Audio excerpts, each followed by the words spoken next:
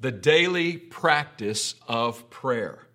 Oswald Chambers famously said, prayer isn't merely preparation for the work, prayer is the work. Also, S.D. Gordon, a Bible teacher a century ago in Boston, declared, the great people of the earth are the people who pray. Prayer isn't the only thing, but it is the chief thing. We've been in the middle of a series on prayer, the power of prayer. Prayer power has been our theme. Let's just review very quickly where we've been and what we've already covered. First of all, we talked about the keys to effective praying. And then secondly, we talked about the 6 kinds of prayer. There's a different type of prayer with different guidelines that affects all of our lives. And we need to employ all of those. And then thirdly, our last episode, we talked about the pattern that Jesus provides us as Christians, learning how to pray. And even Jesus told his disciples, can't you hang out with me at least just 1 hour while I pray?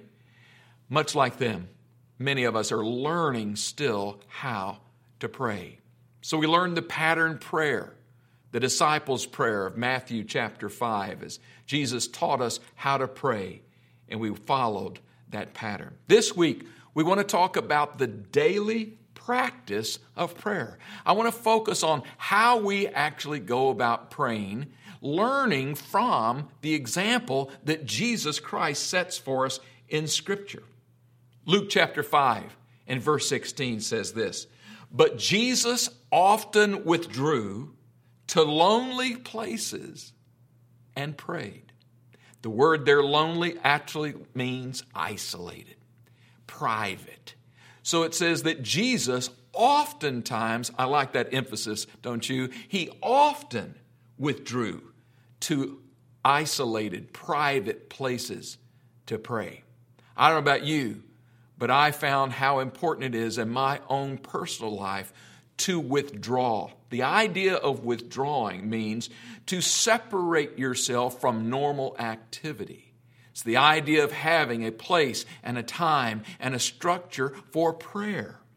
And that's what we want to talk about today. I think a good way to go about this is to think about Jesus as the one who sets the example for us in prayer. We learned last week how he actually says, pray this way, and he gave us a pattern that we can use and the topics that we discussed, 6 of them, for the structure of our prayer life. But I want to talk to you today a little bit more about the practice and his teachings on prayer. I want to use the prayer life and the prayer teachings of Jesus. Go in and explore with me his life of prayer. And then we want to glean from that on a personal level. And we'll end today by talking about some of the essentials that we've learned from the life and the example that Jesus provides for us. Why should we look at Jesus? Why should we look at Jesus as the one who's going to be the master prayer example? And the reason, first of all, is because he did a lot of praying. That's a pretty good reason, right? Jesus did a lot of praying. He's the master teacher on all subjects, but he even touched the subject of prayer on repeated occasions. We also know that Jesus is the pattern and example for us in every part of life. If you want to learn about something, look at our example, Jesus Christ. He was the pattern man for all believers. You want to know how to live? Follow the example that Jesus set. You want to know how to pray? Follow the example that Jesus set. You want to know how to minister? Just go and read the Gospels, and you'll learn about the ministry of Jesus, and it speaks loudly to how we should also do those things. Did you know that all through the Gospels, Matthew, Mark, Luke, and John, we can only find 17 specific references to the prayer life of Jesus. Specific times, occasions where Jesus prayed, and they're very intriguing and informative and fascinating to explore those. So, for example, just as a quick overview, I noticed whenever I was reading through and I studied through these 17 references to prepare for today's message, I found out that he prayed in the morning. At the gateway of every day, at the beginning of every day, he prayed every morning. And he also prayed in the evening when the workday was over. It's a good example, isn't it? Also, I found that he prayed before great crises and during great crises that he faced at his baptism. Crises being moments, important transitional moments, decision-making moments. At his baptism he prayed. Before he selected the apostles he prayed. At the transfiguration he prayed. Many examples of that. I also found that great achievements in his life and ministry were all preceded by important prayer moments. That's a great example too, isn't it? Before he fed the 4,000, prayer. Before he walked on the sea, go back and read it, prayer time. Before he raised Lazarus from the dead, what was he doing? Praying. Jesus, all throughout his life, went from moment to moment with prayer, prayer, prayer, prayer. We find that after great achievements, that was also followed by prayer. Isn't that interesting? Preceding every great achievement that he had and following every great achievement. Usually the follow-up was to say, thank you, Father, for doing this. That's the example we learn from Jesus. Also, by the way, great trials and sorrows. Every time he had one, he met it with a conversation with the Father in heaven. And lastly, he even died praying. As he hung on the cross, you go back and study the gospel record of his crucifixion, and he died praying. I don't know about you, but that's a pretty remarkable example for all of us. Can we dig a little bit deeper? Find a little bit more specifics about his prayer experiences? Number one, I want to give you several. Number one, let's look at him praying at his own water baptism. Let's look at that. Luke chapter 3, verse 21. When all the people were being baptized, Jesus was baptized too. And as he was praying, get a picture of that? Jesus is being water baptized by John the Baptist in the Jordan. He's being water baptized, and the scripture says, and as he was praying, heaven opened up, and the Holy Spirit descended on him in bodily form like a dove. Wow, even at his own baptism, he was praying. He wasn't worried about the temperature of the water. He wasn't worried about the crowds. What was he doing? He was praying. Wow. It was while waiting in prayer that he received the powerful anointing of the Holy Spirit that readied him to do ministry on this earth. This was an important, critical juncture in his life. What was he doing? Praying. Do you pray at those critical junctures in your life? Are you found in prayer even at those important transitional moments? Prayer needs to be the theme. We see it in the life of Jesus. And after he left that water baptism that day at the River Jordan, you remember what he did? He immediately was led by the Spirit into the wilderness for the temptations that came from Satan. Prayer produces power. We see it in his life. Hopefully we'll see it in ours. Number two, we see following a busy day in Capernaum. Yeah, the city of Capernaum. Let me read to you from Mark chapter 1, verse 32 through 35. That evening after sunset, the people brought to Jesus all the sick and the demon-possessed. The whole town gathered at the door. And Jesus healed many who had various diseases. He also drove out many demons, but he would not let the demons speak because they knew who he was. Very early in the morning, while it was still dark, Jesus got up. He left the house. He went off to a solitary place where he prayed. You see what's going on? At a very, very busy day at Capernaum, what do we find? We see that he had been teaching in the synagogue.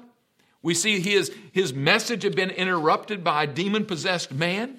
Jesus had gone in Capernaum. You go back and read the story, and it says that he healed Peter's mother-in-law. He had faced a great crowd of diseased and demonized people. And what do we find Jesus doing instead of sleeping in the next morning? He got up early and found a private place to pray. What incredible lessons we can learn from that. Did you know that the busier the day, the greater the need for a time of prayer?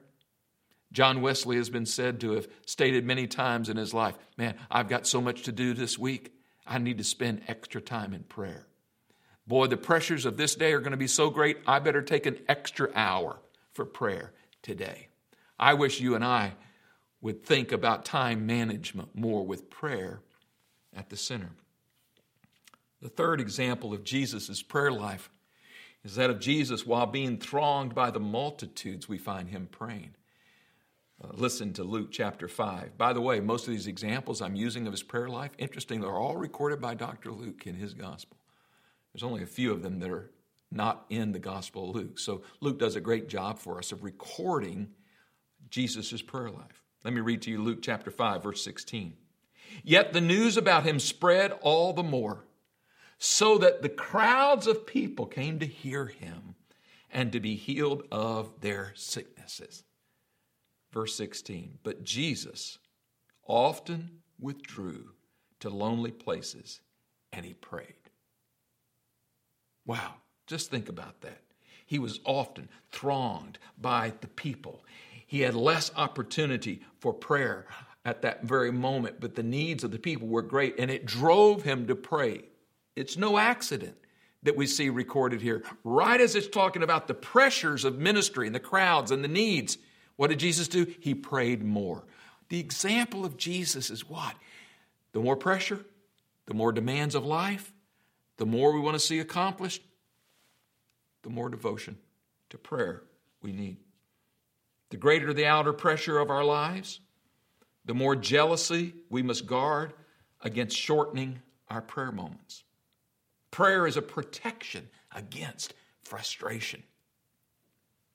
Number 4, he prayed before choosing the 12. Can you imagine maybe the top 3 or 4 decisions Jesus made during his earthly life? Choosing the disciples had to be a critical moment. What do we find him doing? Luke chapter 6, verses 12 and 13. One of those days, Jesus went out to a mountainside to pray. He spent the night praying. All right, stop right there. When was the last time you spent a whole night praying? Honestly, it's been a while for me. He spent the night praying to the Father. When morning came, he called his disciples to him, and he chose 12 of them, whom he also designated apostles. So the people are already still following Jesus. He's doing all this stuff. But now comes an important moment where he's got to make a decision. Who's my team? Who are the primary guys I'm going to work with? Who must I train? Who am I going to entrust the ministry of carrying on the work by the Spirit whenever I go back to be with my Father? How did he make that decision? He didn't just go around and discuss it with other people. He didn't take a vote. There was no polling involved. He simply prayed to his Father, and he made the decision in the quietness of an all-night prayer vigil. The greater the decisions you're making in life, we need to learn to give ourselves to prayer. Critical decisions, important judgments should always be preceded by much prayer. Remember, prayer includes communing with the Father, but prayer also includes listening to the Father for wisdom. Number 5 is Caesarea Philippi. Jesus went to Caesarea Philippi towards the end of his earthly ministry, actually 6 months before the cross. 6 months. He took the closest disciples to him, and he went off to the northern part. And those of you who've been in Israel know where Caesarea Philippi is, but he went off to this location. It was kind of a retreat setting. Took his disciples with him, and we notice in Luke chapter 9 and verse 18, once when Jesus was praying in private, there it is again. Once while Jesus was praying in private, and his disciples were with him. Isn't that interesting? He oftentimes took those disciples so they could watch him pray. That's the same context where the disciples said, "Oh Lord, would you please teach us how to pray? We see what you're doing. We don't know how to do that." And here we find his time at Caesarea Philippi. He was praying in private. The disciples were with him, and they asked him. And he asked them. Jesus asked the disciples with him. He asked them a question. Who do the people say that I am? Now, Jesus was not looking for affirmation. It was a question designed to clarify his messiahship. It was a question to make sure he knew that those disciples knew who he was. Because the follow-up question to that was what? You remember? He said, who do people say that I am? And then he said what? Who do you say I am? And all of us remember that Simon Peter spoke up and said, I know, and he got the question right. All of this was in preparation so Jesus could establish that he was the Messiah. He was the fulfillment of all of those promises from the Old Covenant. And secondly, that he prepared his disciples to know it wouldn't be long before the Messiah had to go to the cross and suffer. Caesarea Philippi. Next, we see at the Transfiguration.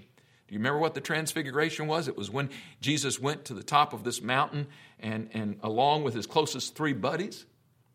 Let's read about it. Luke chapter 9, verse 29. About 8 days after this, Jesus said this. About 8 days after Jesus said this, he took Peter, John, and James, those were his buds, and he took them with him, and they went up onto a mountaintop. For what? To pray. Notice that he didn't take them up to the mountain to have some phenomenal experience. It became a phenomenal experience for the three guys. But he went there to do what? To have a prayer meeting. They went up to pray, verse 29, and as he was praying, you see that? As he was praying, the appearance of his face began to change.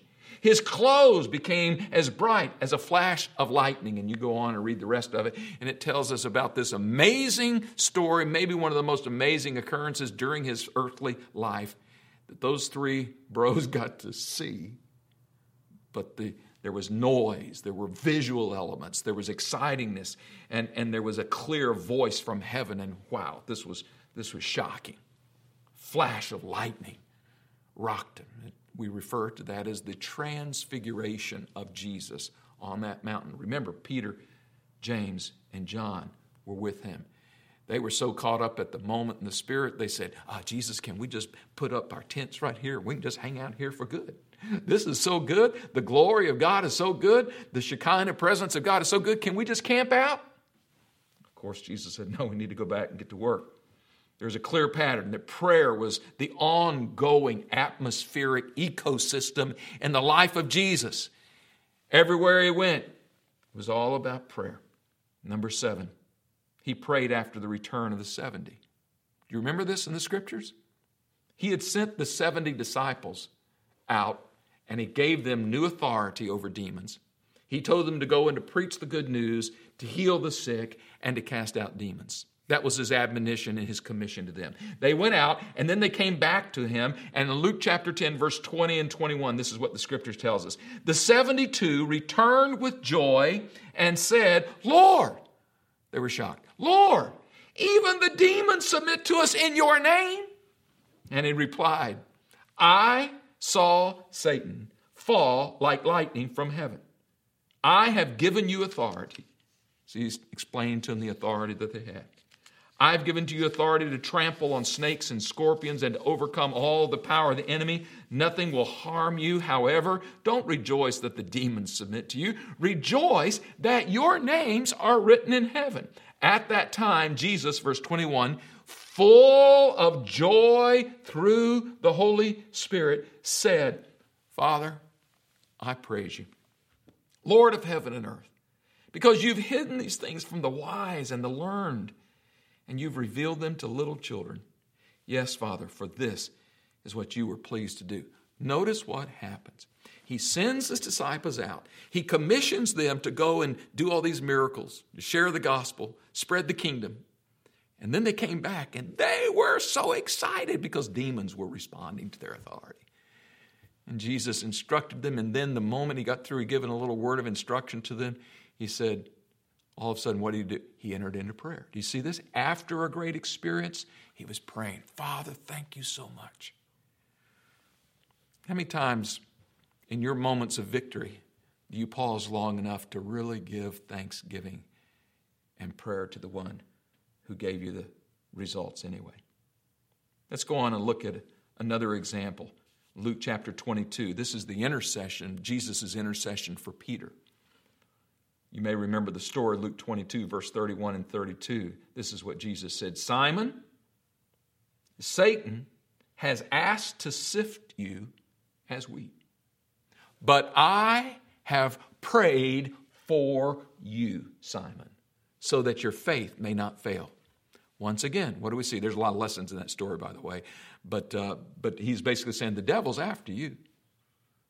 Simon, you're an important cog in this plan that I've got, and the devil wants to destroy you. But I prayed for you so that your faith may not fail.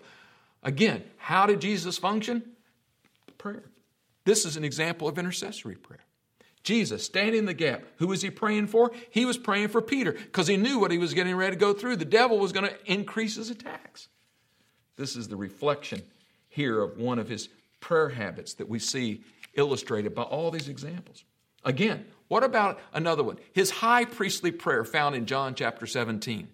Unlike the Lord's Prayer, which commonly people refer to in Matthew chapter 5, really, John chapter 17 should be called the Lord's Prayer. We commonly refer to it as the what? The high priestly prayer. This is where Jesus provides, and John records it for us, a lengthy prayer that Jesus prays. And I won't read all of John chapter 17, but I'll simply read one phrase. It simply says this: after Jesus said this, he looked towards heaven and prayed. And then we have the prayer recorded in John 17. He prayed for a lot of different things there. He prayed for his disciples. He prayed that they would be one. He prayed for all the believers that would be added to the body of Christ. And he prayed that we'd live our lives in unity. He prayed a prayer of protection. Wow, this is a powerful prayer that we read from Jesus. He prayed for the church. He prayed that they might be one and that they might abide in him. Jesus is praying. Gives us a lengthy example of a prayer. Final example I'll give you from his practice in life was in the Garden of Gethsemane. Most of you are familiar with this one. Matthew chapter 26, verse 36 through 46. Then Jesus went with his disciples to a place called Gethsemane and said to them, sit over here while I go over there and what? Pray. You guys stay here. They're already at a kind of a private gathering point in the garden. Brought them all together, said, y'all stay here. I'm going to go over here and pray. It's an important point to watch. He took Peter. He took two sons of Zebedee along with him, some of his closer relationships, and he began to be sorrowful and troubled. Verse 38, he said to them, my soul, he said this to the three guys, my soul is overwhelmed with sorrow, even to the point of death. This is his struggle. He's struggling. How? In prayer. And he said, stay here and watch and pray with me. Now, the story goes on, and the scripture tells us that Jesus fell to his ground. Let me just read this phrase to you in verse 39. Going a little farther, meaning distance-wise, space from his disciples. Going a little farther, he fell with his face to the ground, and he prayed, my Father, if it is possible, may this cup be taken from me. Yet not as I will, but as you will. He was feeling the weight of the decision to go to the cross, to pay for our sins. How did he do it? In a prayerful evening. Once again, we see the Lord's humanity here. He's being honest and transparent about the suffering, the separation that he was anticipating from the Father that he would have if he took the penalty of sin upon himself. Note also the reason that he gives for failure in prayer. And if you go back and read the whole text, you'll read it, and it says, Jesus said to the disciples when they couldn't stay awake praying, he said this, your spirit is willing, but the flesh is weak. No, I tell you what, that is true with me. There are many times my spirit is willing, but man, the physical flesh and the carnality of my life many times fights against prayer. There are many times that my spirit says, get up and pray, and I say, I want to take another hour of sleep. Maybe some of you can agree with that, understand it. Jesus' total submission to the Father's will. Whatever his own human feelings may be, what did he say? I really don't want to deal with this, but it's not my decision. I choose to do your will, Father. How did he do it? He fell to his face. And we see pictures and representations artists have provided for us of Jesus kneeling, agonizing at the place at Gethsemane. All right. And we have the example of Jesus. What does it mean for you and for me? Let's wrap up by me sharing what I consider to be some essentials of daily prayer. Now, I'm talking about you and me as followers of Jesus, how we go about our normal daily prayer life. What should it look like? What should be the components? What's the toolbox? What's the equipment? Let me read to you this one scripture. 1 Thessalonians chapter 5, verse 16 through 18 says this: "Rejoice always, pray without ceasing, in everything give thanks, for this is God's will for you in Christ Jesus." A lot of people get hung up on that little phrase that says, "Pray without ceasing," thinking it means we need to be at church nonstop, or that we need to be that our whole life is to be consumed by focused prayer. This actually is talking about an attitude of prayer, a non-ceasing heart of communication with the Father. Did you know you can go through your normal daily routines? You can go through your work. You can go through your social life. You can go through whatever you need to do with your kids and your wife and husband and whatever. You can do it praying without ceasing. Prayer should always be the constant attitude of our hearts. Now, let me give you these essentials that I think are needed for daily prayer. Remember what the disciples said. They watched him pray and they said, Luke 11:1, "Lord, teach us how to pray." Let me offer some things that I've learned are helpful. I call them essentials, but they are definitely helpful aids in an effective prayer life, a daily prayer life. Number one is a time to pray. I found if you don't have a specific time to pray, you will not pray very regularly. Yes, we all need to have an attitude of constant prayer, but we also need a time to pray. I'm not one that says there's only one time to pray and this is it. We actually notice in the life of Jesus, he prayed in the morning, he prayed in the evening, and many times he prayed through the evening. But my point is what? There was a time. What is your time for prayer? Whether it be first thing in the morning, we're all wired a little bit different. Some people do great praying first thing in the morning. Some people pray better through their whole hour of lunchtime at work. Some people do better praying in the evening. I think pray multiple times, but have a specific time for your personal devotions. Number two, a place of prayer. Now, this may seem strange to you, a place of prayer. Luke 11:1 records this. One day, Jesus was praying in a certain place. Did you know it's helpful from a habit standpoint of developing your place of prayer? Many of you have seen the recent movie called War Room, which, by the way, one of our new journey groups is using that study guide, War Room. The War Room was simply a closet, a prayer closet that this particular family used. I don't care whether it's a closet. I don't care whether it's in your car. I don't care whether it's at a private place that you can't be interrupted, but have a place that you know you can go for prayer. And I have had in my own life their favorite places. In different places I've lived, I've picked a place. Mine, for me, whenever I can, I like mine to be outdoors. You may be someone that just prefers the closet approach. Whatever. Have a place. We notice in Scripture that Jesus prayed in secret. He chose private places. He also prayed in the company of others too. But he prayed in solitude on the mountainside. The point is, it was private.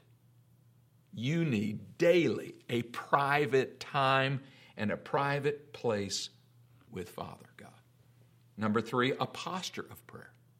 In addition to having a certain time and a certain place, you need a posture for prayer. Now, by the way, I'm not really strict and legalistic about this, but just wanted to point out there's different postures you take in prayer.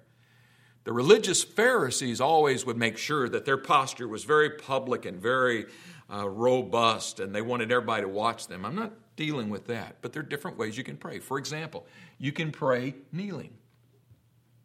We read in Scripture, tells us that Jesus knelt. Tells us that he knelt. On another time, it tells us that he fell on his face. So one posture would be prostrate, just lying out on your face before God. Also, You may just be standing. We see Jesus walking from place to place, and as he stood or as he moved, he was praying. There's different postures. There is not one posture. There are many different postures, but I think there are certain ones that from time to time you need to take a different posture of prayer. Some of you are so busy and so rapid on the go people that you need to stop and just sit and pray. You may have a favorite chair that you sit in. You take a sitting posture or a kneeling posture or a laying down posture. Be careful you don't fall asleep. But take a posture of prayer.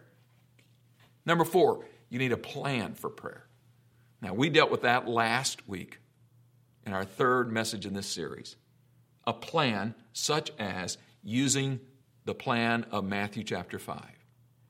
Have a plan that you follow, a structure to aid your prayer life. By the way, if you have a plan, you'll be able to pray longer. Number 5, you need the Word of God, a Bible with you. You say, wait, I thought you were talking about prayer. Yes. But we have learned that it's important. In the first week, we learned it's important to what? Pray the Word. Pray the Word of God to the Father God in the name of Jesus. Do you remember me telling you that? You need the Bible so that you can stand on the promises of God's Word.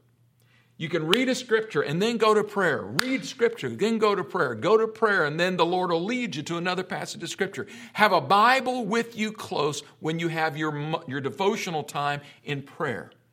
Now again, you're going to pray you should have a constant attitude of prayer. You're going to pray many different times, but at some time during your day, you need a set time and place and plan in the Bible for your prayer time. The last one I would mention, number 6, would be a journal, a prayer journal.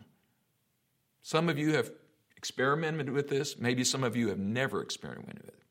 Buy a journal. Buy a notebook. Use your smart device if you care to. But have a journal that you use for prayer points. I keep a list of things I need to be praying about. I update the list. I mark certain things off. I add certain things. And also I use that journal as a place to write notes, reflections, contemplations, scriptures, promises, words that the Lord speaks to me during prayer time that I want to write down. I have to be candid with you. Most of my life, I've never used the discipline of using a journal. Only in the last 5-6 years have I really become better about a journal. I wish that I would have started that discipline from day one as a believer. But I didn't. And I've given many excuses in the meantime, but I'm working on it now, and I'm getting better. And I found it to be great. I love to be able to go back to the journal. And by the way, put the dates on your journal. Go back to a date. Say, what was it God was speaking to me about back then? It's very helpful. Let's review. A time of prayer, a place of prayer, a posture of prayer, a plan of prayer, a Bible, and a journal. And with those essentials, my friend, you can follow the example that Jesus gave us in Scripture that we read about today. And you can develop a consistent daily prayer life that will move you from drudgery to delight, from it being a burden to a joy. I want to pray for you right now. I want to pray for your daily prayer life. Would you agree with me? Father God, we're so thankful that we can learn deeply about not only the importance of prayer, but the practice, the tactical approach to daily prayer.